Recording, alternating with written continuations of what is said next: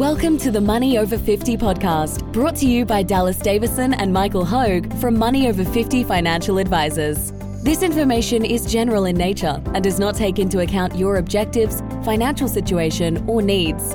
Therefore, you should consider whether the information is appropriate for you and your personal circumstances. If you require personal advice, please contact Money Over 50 Financial Advisors. Here are your hosts, Dallas Davison and Michael Hogue. Welcome to Money Over 50 with Dallas and Michael. Today's topic, how cash in your bank can change your behaviour. Dallas. Thanks, Michael. This is a new little trick that I've come across in my financial planning journey. So there's a saying I think I've rolled out before about, and I've read it, psychologists say this, where they say all psychology can be boiled down to people either need to be loosened or tightened, and that's all there is to it. When it comes to people's attitudes towards money, I would say it's the same thing. So we don't want to get too much into the life coaching, psychology, counselling side of things because we're not equipped to deal with that. But a big part of our job is talking to people about how much should you be spending, and that comes in two different forms. So there are people that are spending more than they should, and that's not a moral judgment. It's just that from what they've told me they want to achieve in the future, they need to spend X amount now and save it and save Y amount. They're spending more than what they should be. Or they can afford to spend X amount and they're spending a number that is substantially less than X amount, even though they have said that they don't want to do anything different with that money. So what I've realised here, I spent years and telling people, telling clients, hey, you're spending too much. You should stop spending so much. And they'd come in 6 months later and say, hey, you're still spending so much. Stop spending so much.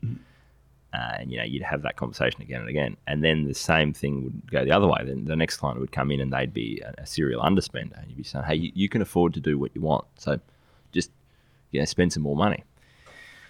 What I realised, and where I came across this was actually in my role as the advisor for my parents. So, as you know, Michael, my parents were actually clients of yours before I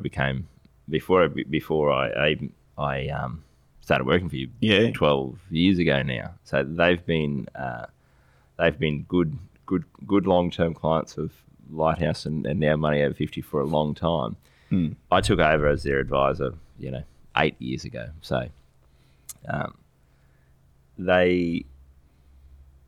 spent 8 years saying to them, essentially don't worry about money. So again, if you know anyone, you know your parents. I know their lifestyle, what they need to spend in order to be happy, how much they've got in retirement savings, the position they're in. And I've been saying them for 8 years. You basically can afford to do whatever you want, knowing that they're not gonna spend more than they should anyway. So I've been trying to encourage them for 8 years to go, hey, if there's anything that you want to go and do, you should go and do that thing. If there's anything that you want to buy, go and buy that thing. You are going to. The only guidance that they've given me as my client is to say that we don't want to leave you any money, so we want to spend it all before we die. And so we say, well, if that's what you want to do, you're going to have to get busy. Move on. Yeah. So what I realised in the last 6 months is that what I was doing as their advisor that wasn't allowing them to do that was that I wasn't leaving them enough cash in the bank. Now, in my mind, as the technical financial planning, money in the bank, money in this super fund, money in this pension account, money in this overdraft facility tied to the property, it's all money. It's all one bucket of money for me.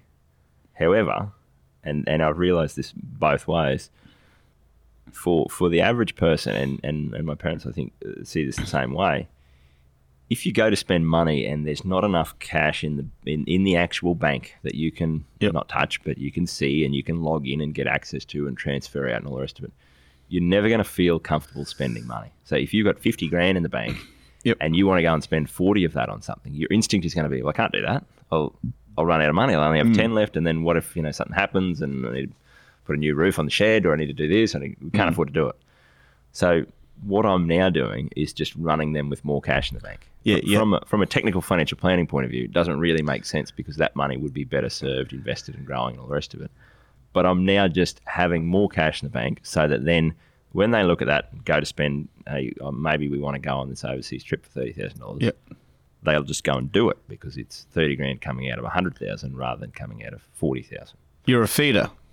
I'm a feeder. You're the equivalent. You're the equivalent of one of these people that gets in a relationship and feeds the other person up. Like you're paying more money into their bank account. What are they going to do? Eat some more? Exactly. So yeah, that's exactly what I mean. All jokes aside, that makes sense to me. Yeah, and it's the same thing the other way around. And I think I had this more worked out the other way around. And we've said this from day one. It's like if we've got clients that we don't want to be spending money, we just take the money off them. Yes, and we don't take it off them. We set up we'll set up a regular BPay into their super fund, or we'll set up a regular transfer off their home loan. So if we're saying to people, we want you to spend $1,000 a fortnight less, the only way that we know that sustainably happens is that we don't leave the cash there and then hope that they come back in 6 months' time with an extra $13,000. What we do is set up that transfer to put that $1,000 into their super fund. Yes. So if we do that, the same thing applies the other way, where what's the reverse of a feeder? It's like when you're on a diet and you just get rid of all the junk food out of your house. You just go, there is this amount of cash in the bank. We've taken that top bit out. Whatever's left over, all of your expenses, we'll fight it out, and that is the amount that you will spend. Yes, and for the listeners out there, you may not know this consciously, but there is a level of cash in the bank that you're happy with. Yes. This is my and thermostat theory of cash in the bank. In an extreme, for some people, that's less than $100. Some people want to run really lean because they know that they'll just blow their money. Yep. If it's there. Yep. For other people, it's $100,000. I have some clients, the figure happens to be $70,000. So they've always sat at around $70,000. Yep. Recently, they built it up to $90,000. Yep. They knew they had to buy a new car. Yeah. They spent $40,000 on this new car. It's down to $50,000. Yeah, they would have built it back. And I said to them, they said, "Oh yeah, we don't have as much cash as we thought." I said, "I'm not worried." And they said, and we had this conversation. I said, "What?" They said, "Why is that?" And I said, "I know that you'll tighten your belts to get that back to $70,000." So they agreed with everything that I'd said. They were operating subconsciously. Yeah. And they had no idea why the figure was $70,000. It's just a figure that they like to see in their bank account. Yeah. So people will. You're right, Dallas. If there's not enough money in someone's bank account, those people will not spend that money. So if your parents, if the figure, I don't know what the figure is, but if it's $50,000, and I haven't worked out the figure for them either. But it's just I'm just going to dial the figure up. Like you said, they're never going to spend $40,000 on a holiday. Yeah.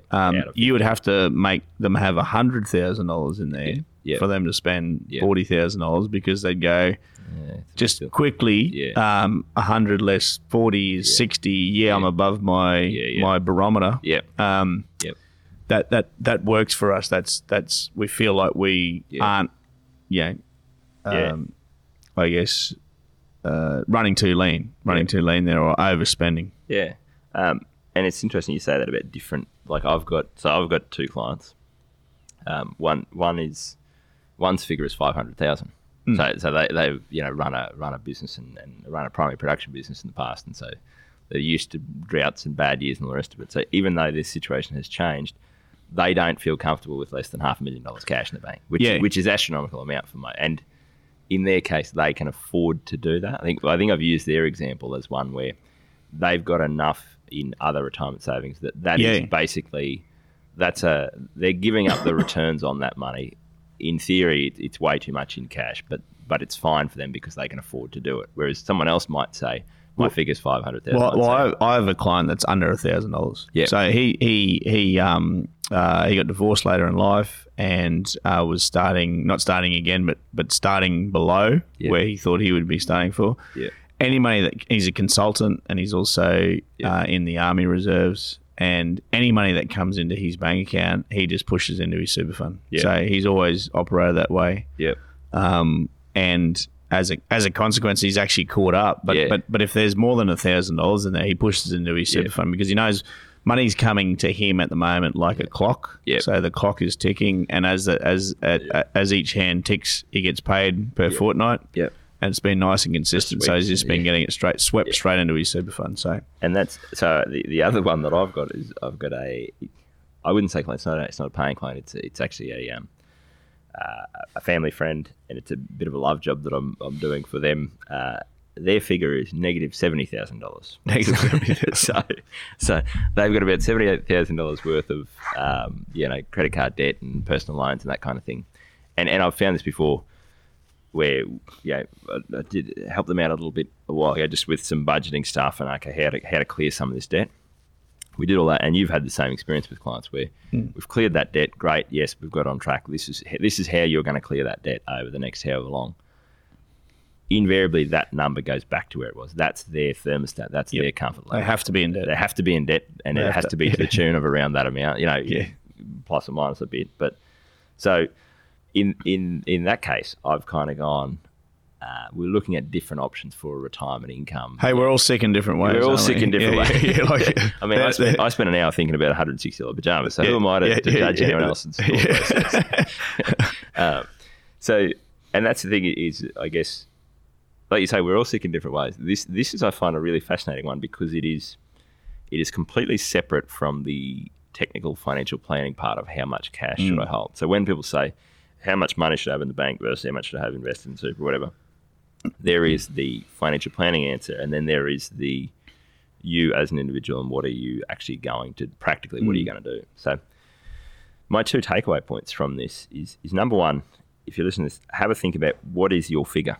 And there's probably a lot of arguments with couples here where one has a certain figure in mind and the other one has a figure in mind. And so if one member of a couple needs $50,000 in the bank to be comfortable and the other one needs $1,000 in the bank to be comfortable, and there's $40,000 in the bank, the one that only needs $1,000 is going, this is great, it's party time. Let's go and buy a car, let's go on a holiday. We've got to spend this money because it's going to go off. Yeah, it's going to go bad if we don't spend it. We've got to get it back down to that $1,000 mark. And the one whose figure is 50 is going, how can we eat? Like we can't possibly. We should be living on rice and beans for the next month until we get that figure back up.